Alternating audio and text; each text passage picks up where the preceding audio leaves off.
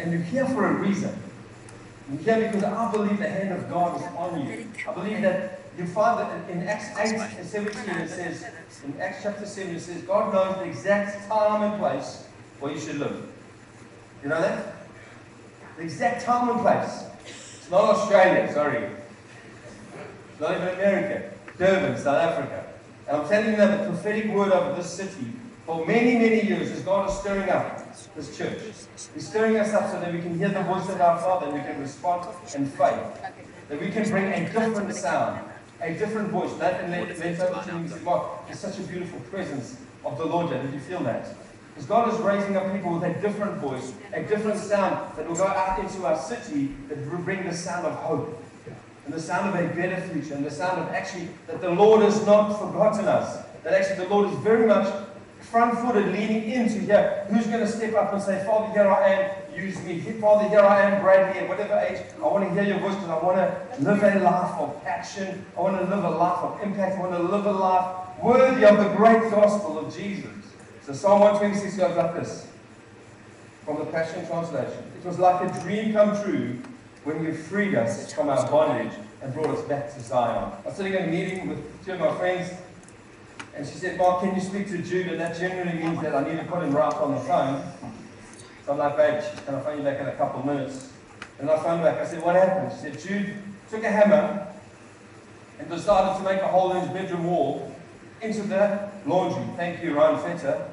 Because Ryan, when we went to visit them, they've got a hole from their bathroom into their laundry. You can just chuck your underpants and t-shirt straight through the hole into the laundry basket. It doesn't have to be in the room. So Jude, who's 7, decides, good idea, takes a 4-pound hammer, just starts giving it to the wall in his bedroom. So I'm like, sheepers, bro. So I get home, I say, Jude, there, come on, I'll talk to you about this hole in the wall story. So he say, come, just sit down in front of me. Got the most beautiful green eyes. And I said, Jude, you know, that was a very bad idea. So look, you can check he's not convinced, but he's hearing me. So I said, dude, that's going to cost a lot of money. So what I'm going to do, and please don't freak out and report me. Just record it.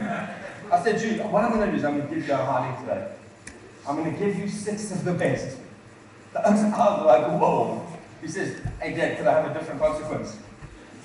So I said, okay, we can negotiate a little bit. So I said, okay, so what I'm going to do, what you've done costs a lot of money. So you've got 1,000 rand in your bank account. So I'm taking that. And I'll pay for you to go to soccer and I'll pay for you to go to gymnastics. So you're not going to do that for 2 months. Getting hectic now, I'm sleep. And it's your birthday in July, so you're not getting a birthday party or presents. I would take that money and fix the hole in the wall, and these little tears just level up. I just flip over his eyelids and I sort of ran it out of his face. I looked at his little face and I said, Jude, come stand right so I want to talk to you. So he walks up to me, looks at me in my eyes. And I said, Jude, do you understand how much that's going to cost Mom and Dad to fix this hole in the wall? And you can see in his face he did. I said, bro, are you sorry? He said, I'm so sorry. I said, okay, boy, I will pay for it. And you can go free. And he looked at me, he ran to his bedroom, he made this most beautiful card. And he brought it back and he said, Dad, you want some tea? How are you doing? And I thought, you know what, that's a silly example, but does that not make, if you look at this, it was like a dream come true when you freed us from our bondage and brought us back to Zion.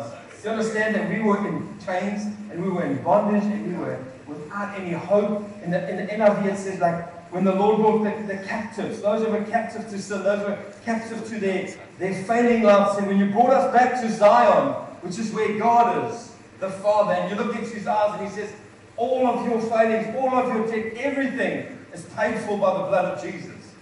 You go free. It's like a dream come true. It says that our mouths are filled with laughter and our tongues with songs of joy. It said the Lord has done great things for us. The Lord has done great things for them. It goes on to say, and we laughed, overflowed with gladness. We left shouting for joy and singing your praises. All the nations saw it and joined in saying, the Lord has done great miracles for them. Yes, he has done mighty miracles, and we are overjoyed. I feel this evening we can't lose the radicalness of our salvation. You can come into churches. I mean, this is an awesome church. Air conditioned are out. You're going to get the cheapest Chinatown. You're going to get the coolest worship leaders, you're going to get an average preacher, and you're going to go on and say, this is pretty cool. But actually the thing that is overjoying, the thing that fills you is that Jesus knows your name. And Jesus is taking all of the sin, all of the mess of your life, and He's put it on Himself. And He said, you know what, that hole in the wall costs 1,000 rand plus all your gymnastics, plus your soccer, plus your birthday, all 6 of the best. Actually, off the table, I will take it for you, boy, and you go free. Now, the Father is infinitely more amazing than I am, and you are. You see, the value of something is determined by how much you're prepared to pay for it. You know that? The value is only how much you're prepared to pay for it. I was telling to Richard earlier, and we're looking at cars, and someone says, oh, that's not a good idea. And I don't care, I want it. Looks cool, looks like Batman. I'll pay for it because the value, it doesn't matter what you think, it's what I think. The value of that thing is how much I'm prepared to pay for it. And Jesus paid for you and I with His life. And He is of infinite value, which means to me and you and Bradley, we are of infinite value. There's reason to be joy in the house tonight. More than the cheap child. Those may go out with weeping, carrying seeds to sow, will return with joyful laughter and shouting with gladness, as they bring back almonds of blessing and harvest overflowing. When you understand that it says, those that sow in tears will reap with songs of joy. Your salvation is the greatest thing that has ever happened in your entire life. And when you realize that you're here for a reason, that actually God has called you to have a meaningful life. My sermon title, if you want one, is, what is the meaning of life? What are we doing on this planet? What are we actually on about? I read this book many, many years ago called The Search for Meaning by a man named Viktor Frankl. And I'm going to quote a little bit of it here. It says, in The Search for the Meaning of Life, psychologist and neurologist Viktor Frankl wrote this about his ordeal in the concentration camp as an inmate during the Second World War. So he was in one of the concentration camps. He was a Jewish man. Was thrown into the concentration camps as the Nazi Germans were trying to obliterate the Jewish nation from the face of the earth. And he wrote this, and he says, interestingly, he found that those who survived the longest in the concentration camps were not those who were physically strong, but those who retained a sense of control over their environment. It's amazing, one of the greatest gifts God has given us outside of our salvation is our ability to think. Our ability to choose the way we see the world. And I'm hopefully, by the end of tonight, I want you to see the world as something that God has placed before you, for you to rule and reign over it. I'm not hanging in here for Jesus to come back for me and my 4 mates, hanging in there, please Jesus, for the rapture. I'm trusting for a victorious bride. I'm trusting for a church that rises. As the darkness increases, the church is going to get lighter and stronger and brighter. Because we get to choose who we focus on, and we focus on Jesus, the one who rules and reigns from heaven. So a man who was in the concentration camp says that he observed that those that kind of survived the longest were those that had the ability to choose their attitude. We who lived in the concentration camps can remember the men who walked through the huts comforting others, giving away their last piece of bread. They may have been few in number, but they offered sufficient proof that everything can be taken from a man, but one thing, the last of human freedoms, to choose one's own attitude in any given circumstance, to choose one's own way. As believers, we not only do we get to choose, but we also got Jesus on our side. We've got the Holy Spirit leading us. Frankl's message is ultimately one of hope. Even in the most absurd, painful, and disturbing of circumstances, life can be given meaning, and so can suffering. Life in the concentration camp taught Frankl that a man's drive of motivation in life is neither pleasure, which Freud would have believed, nor power, as Aldo would have believed, but meaning. You're going to make it through this life, you're going to say, what is the meaning? What is the reason we're here? And I want to suggest to you this evening, the reason you're here is to display the glory of the King of Kings, Jesus. To show the world that He lives and that He reigns from high, and that He's got a bride that is coming back for, that you and I form part of that. The meaning of life is to give life its meaning. Our jobs as believers is to be the ones that carry hope, that say no matter how painful situations are, we can go into those places because not only do we have faith that Jesus is coming back, but we have faith that He's ruling through us as His kingdom comes in and through us into this world. Say amen, please. You're like calling Let me help you. I think that we need to be excited about being on this earth with this message of hope. We don't want to be those that just sing about this. We want to be those that actually go out and do it. Ephesians chapter 2 says, speaking about our salvation, and he says, and He did this so that in the ages to come He might clearly show His immeasurable, unsurpassed riches of His grace and His kindness towards us in Christ Jesus, by providing for us redemption. For it is by grace, God's redemptive, remarkable compassion and favor drawing you to Christ, that you have been saved, actually delivered from judgment and given eternal life through faith. And this salvation is not of yourselves, not through your own effort, but it is undeserved, gracious gift of God, not a result of your works nor your attempts to keep the law, so no one will be able to boast or take credit in any way for your salvation. For we are His workmanship, His own masterpiece, work of art, created in Christ Jesus, reborn from above, spiritually transformed, renewed, and ready to be used for God's works, which He prepared for us beforehand. So if you understand the story, which is very limited in its application of Jude, everything was taken away in terms of His punishment so He could go free. So when we understand that God has taken everything away that is holding us captive, everything away that should keep us small, everything that should keep us up at night, we should be free. It says, for freedom's sake, that Christ has set us free. We should be the most free people on the earth. And freedom, my friends, is not so that we can live in anarchy. Freedom is so we can be who God called us to be and live the life that He intended for us to live. It's amazing. He says that we are His workmanship. And forgive me if I said this last time when I was here, I can't remember, but go with it because it's a cool story. It says we are His workmanship. He created us with our future in mind. He hardwired you for the destiny that He's given you, that He's called you to. He's put you together. In Psalm 139 says, He knit me together in my mother's womb.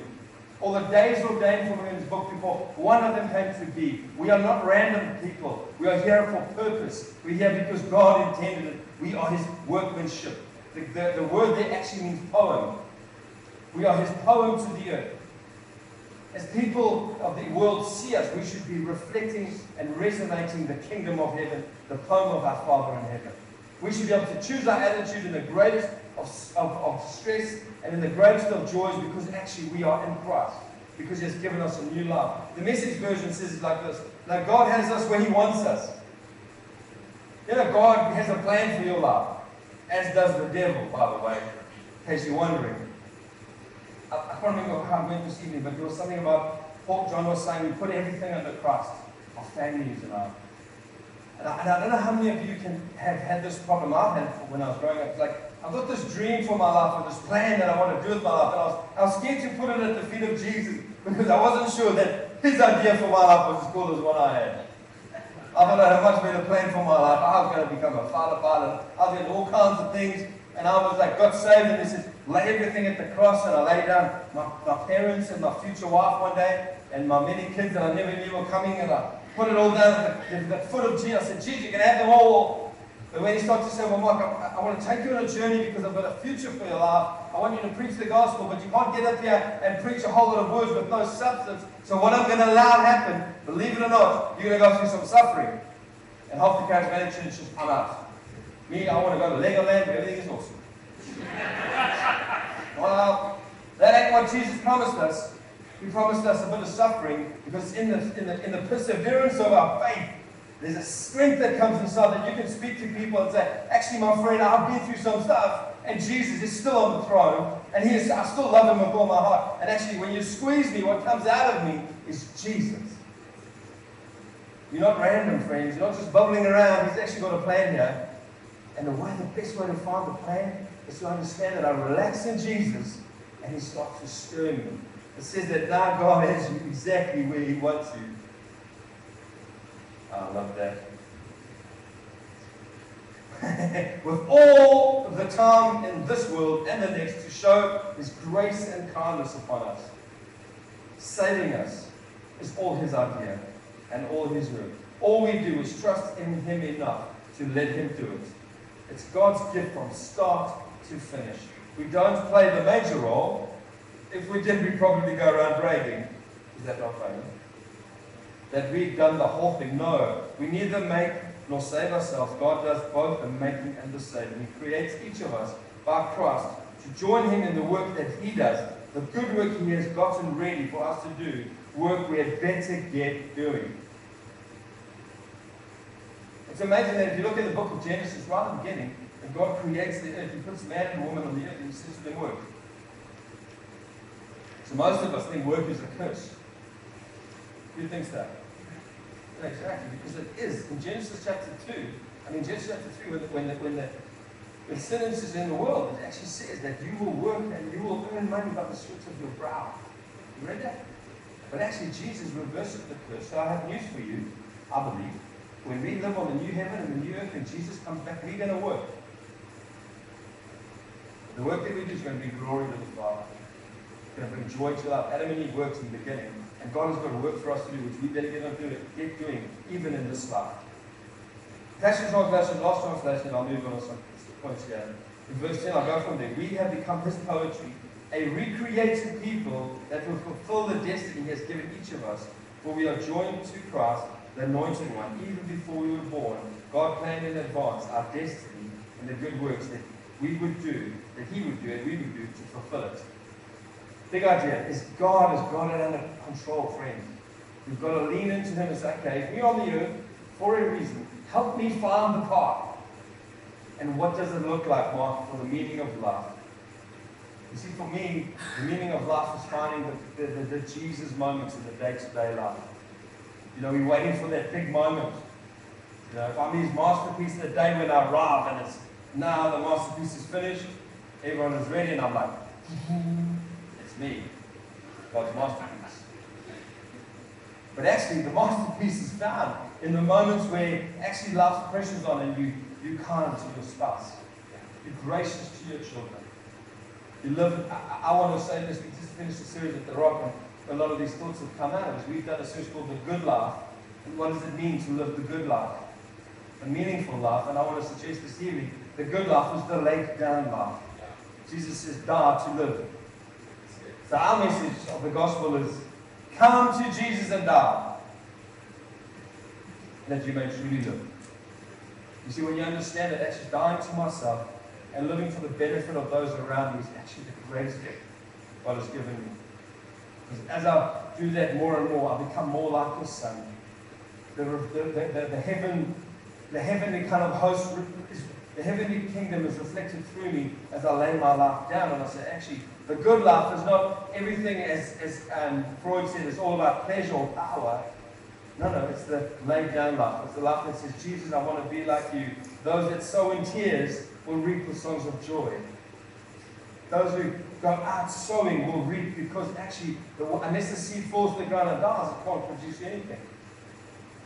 So if your life is not random and you're here for a reason, it says in Psalm 128, unless the Lord built the house, you labor in vain.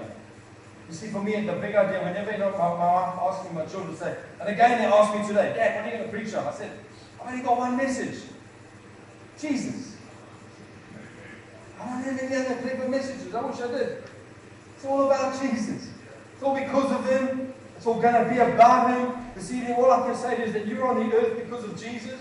You're here to bring Him glory. You're here to love people and bring more people to Him. Because in living the life of Christ, the Christ-centered life, the good life, the laid down life, when you see Him, you've never felt more alive in all of your life. He wants us to live a life that is actually the laid down life. You know, in Genesis chapter 5, I can't remember exactly, but you know the story of Cain and Abel. If you don't, there's the two brothers. They're living on the earth. They're the first two kind of sons of Adam. And the story goes like this. Cain comes along, he gets frustrated with his brother, and he kills his brother. Kills him. First murderer. And then the Lord comes to Cain and says to Cain, Cain, where's your brother Abel? And these words which ring out into eternity, and we hear them all the time on the earth now. It says, am I my brother's keeper? Is it my job to look after my brother? Don't worry about me, worry about yourself. And Jesus comes to turn that around. And he says to you and I, young you are my brother's keeper. Your job is to keep your brothers and sisters. Your job is to lay your life down for them. As you see Jesus, the one who models it for us, said, this is love, that you lay your life down for your brother.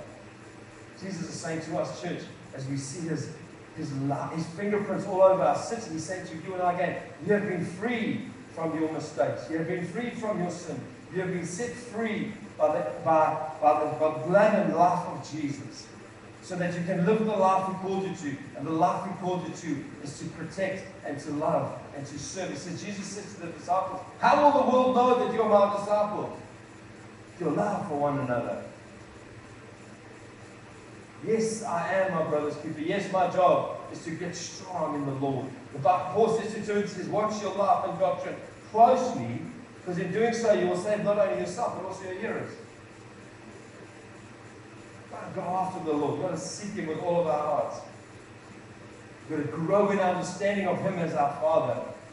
Grow in understanding that actually He's given me a task on this earth, and that He's taken me from captivity and He's set me free so that I can bring the glory of the Lord. God's called us to love one another, friends. He's given us what we need for that, which is the Holy Spirit. The Holy Spirit stirs us. Those that are led by the Spirit are sons of God. Two more stories and I'm done. Please watch the movie 300. Like everyone, all the guys, we start crossing with your arm, you look like Leonidas. 3 years later, no, not yet. They keep trying. Okay. We want to be Spartans. We'll wear t-shirts and we wear rash vests when we go to the beach. It's a lot more buff with the rash vest on. But the Spartans were feared and they were revered for their strength, their courage and endurance. The power of the Spartan army did not come from the sharpness of their swords. However, it did come from the strength of their shield. Losing one's shield in battle was considered the single greatest crime a Spartan warrior could commit. Spartans excused without penalty the warrior that lost his helmet or breastplate in battle, but punished the loss of citizenship rights the man who discarded his shield. The reason is simple. A warrior carries a helmet and a breastplate for his own protection, but the shield for the safety of the whole line. And God has called us to put up our shields, brothers and sisters, to lock shield, because actually we're protecting each other, the whole line, keeping Jesus as the center. And the world is so full of critics, the world is so full of sad people and people that are just actually life is so hard. But actually as believers, we need to be the ones that rise as boys and stand up. Say, God, you called us to something awesome on this earth. We're not going to allow the situation, as Frankel says, to overwhelm us. We're going to choose our attitude to be like Jesus. Not allow the critics to wear us down. I've got a saying, if you want to make people happy, sell ice cream. Because if you've got half a bone of leadership in you, people are going to criticize you. You want to step out and say, okay, Mark, I want to take what you said this evening, that my life is not random, that Jesus has taken away my sin. He has set me free. He's called me to a life of victory and journey with Him. He's called me to shine His light into this city and beyond. He's called me to be a man or woman of God. I promise you, the enemy does not sit around saying, okay, cool, go for it. That'll be amazing. Let's see you do that. No, he's going to come against us. Another quote from Theodore Roosevelt, you probably heard this. It's not the critic who counts, or the man who points out how the strong man stumbles or where the doer of deeds could have done them better. The credit belongs to the man who is actually in the arena, whose face is marred by the dust and sweat and blood, who strives valiantly, who errs, who comes short again and again, but there is no effort without error and shortcoming.